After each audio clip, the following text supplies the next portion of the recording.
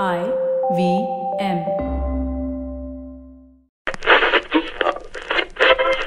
Welcome to the IVM Podcast Network.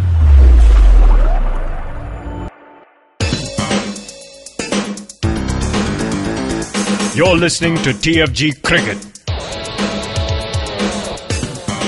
Hello guys, welcome to a brand new episode of TFG Fantasy Cricket Podcast. My name is Nikhil and today we take a break from Big Bash League because Australia is playing Pakistan right now. So at the time of the recording, Pakistan are 120 for 3 roughly. Head has picked 2 wickets. We have Head, right? Yes, Nikhil, that's right. Okay. So, good going there. Let's see how it turns out to be. Today we are discussing New Zealand versus Bangladesh, second test.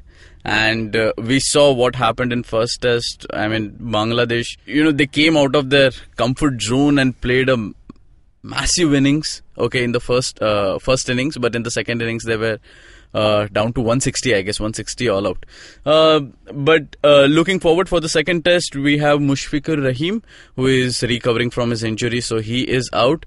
Another one is Mashrafe Murtaza. He is also out because of injury. So these two players are out. It will be a different venue, it will be a different ground, and things won't be the same as the first test. Vivek Krishnan, come in with your points. Thank you, Nikhil. Yes, so I'll be very, very surprised if New Zealand dish out the same kind of surface that we saw in the first test at Wellington. Normally, conditions in New Zealand are always bowling friendly. We have seen touring teams struggle there. About a month ago, we saw how Pakistan were bundled out cheaply in both the test matches, and the likes of Tim Southee, Neil Wagner and Trent Boult got into the act. We expected a similar situation with the Bangladesh team. Unfortunately, I don't know what took the groundsman. I don't know why he came up with such a flat surface. And obviously, that was exactly what Bangladesh needed. And credit to them, they capitalized, they cashed in from their openers to all-rounders to the wicketkeeper. Everybody chipped in with 100, 150s and even 200s. So obviously, 550, 560 was a huge score. It was a record score for Bangladesh. They got some... They broke a lot of records along the way. I'm talking about partnerships, I'm talking individual records here. Shakib, Rahim, all these guys.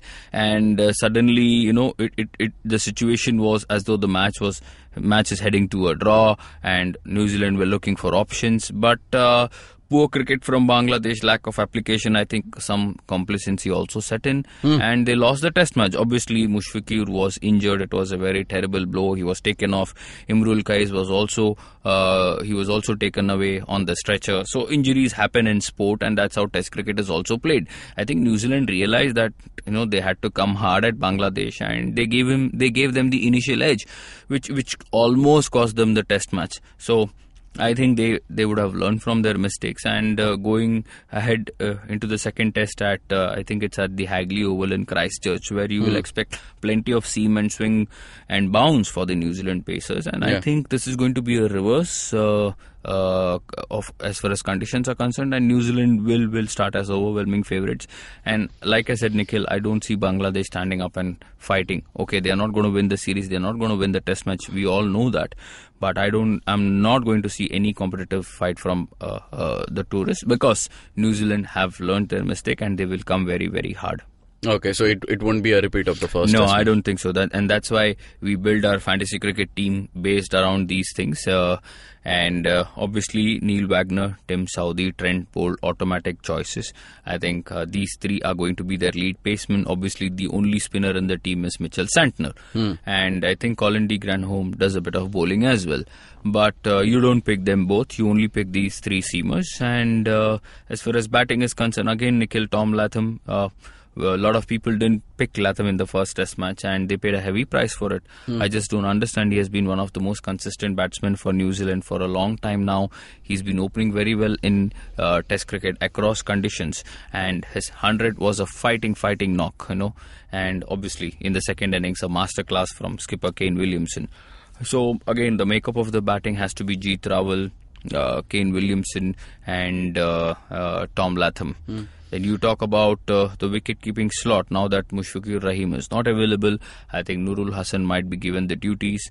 But I've always been a big fan of BJ Watling for two reasons. One, he's a very gritty customer, bats number 6, number 7, gets those handy runs, and also when the ball is going to seam and nip around a bit, you expect him to take quite a few catches, just like what we saw in South Africa. The ball was seaming around, Quinton de Kock was everywhere. So we expect a similar situation and similar result with BJ Watling as also. Actually, tell me one thing. It's obvious that you will be picking up 4 Bangladeshi players, okay? But with Murtaza and Rahim out, does it become difficult to pick those 4? No, I don't think so, because look, again, people might go in for Tamim Iqbal. I've never been a big fan because he's got a very, very dodgy technique, and I don't think if the conditions are going to be favourable to the seamers, he's going to stick around for a long time. I expect somebody like, obviously, Shakib, universal choice, regardless of where he plays, given his accomplishments, he has to walk into any fantasy cricket team. After him, there are about 3 more players. I think Mahmudullah is one sane guy who will bat in the middle order. You talk about bowler, probably you're forced to pick Taskin, because the other bowlers are, Nikhil, I'm not too sure about their credentials, number 1, and number 2, the selection policy. You talk about Kamrul Islam Rabbi, you talk about Rubel Hossain, Shafiul Islam, all these guys chop and change. You don't want to pick them only to discover, okay, he's not playing. And even if he plays, how many wickets, always a question mark. So for the sake of picking a seamer, I would pick Taskin Ahmed, who I feel is better equipped to bowl in these conditions. So that's that, and one more batsman. I think No, I would pick Shabir Rahman. I picked Shabir Rahman in the first Test match as well, and he was a standout. So there is no reason for us to do anything different here. Captain, vice captain, again captain. I'm very tempted for Tim Southee, man, again, because if the conditions are going to be favourable, like he did against Pakistan, 8 to 10 wickets in a Test match, completely, rattling the opposition, and obviously the favourite has to be Kane Williamson. But I would only recommend, yes, Shakib scored, Rahim scored, Tamim scored, Mahmudullah scored. Don't get carried away. We are 99% we are not likely to see a repeat. I'll be very, very surprised if for your own satisfaction, if you want to go and convince yourself, you look down those numbers, look down those scorecards, how many visiting teams have scored big numbers in New Zealand, especially minnows. And if you think we are wrong, please get back to us with some interesting stats. We'll get you in our podcast. If they do this, if they perform well, then definitely Bangladesh is making statements, and they are turning out to be a test. Otherwise, it was just one-off fluke that Bangladesh played. I'm still not convinced about Bangladesh cricket. Okay, they can play a bit of one-day cricket in their own backyard, a bit of T20 cricket here and there, not Test match. They are still far away, in my opinion. They might have beaten England in their own backyard, but again, as I say, Bangladesh, no due respect to anybody, they have spent many, many years on the international scene. No, man, I think they are okay team as far as international standards are concerned. In fact, Test cricket, they are pretty poor. No disrespect, but it is what it is. Okay. That was a review come fantasy review kind of a discussion over there. Do read our articles on our website, thefangarage.com, in where you will find Fantasy Pundit as a tab. Click on that, you will read all the articles. You can follow us on Twitter as TFG Fantasy 11 and on Facebook as Fantasy Pundit. You can listen to our podcast where we cover all the fantasy matches in audio form, basically on IndusVox Media, Audio Boom, iTunes and SoundCloud. You can subscribe, share, like our YouTube channel as well. Till then, keep hunting. Thank you.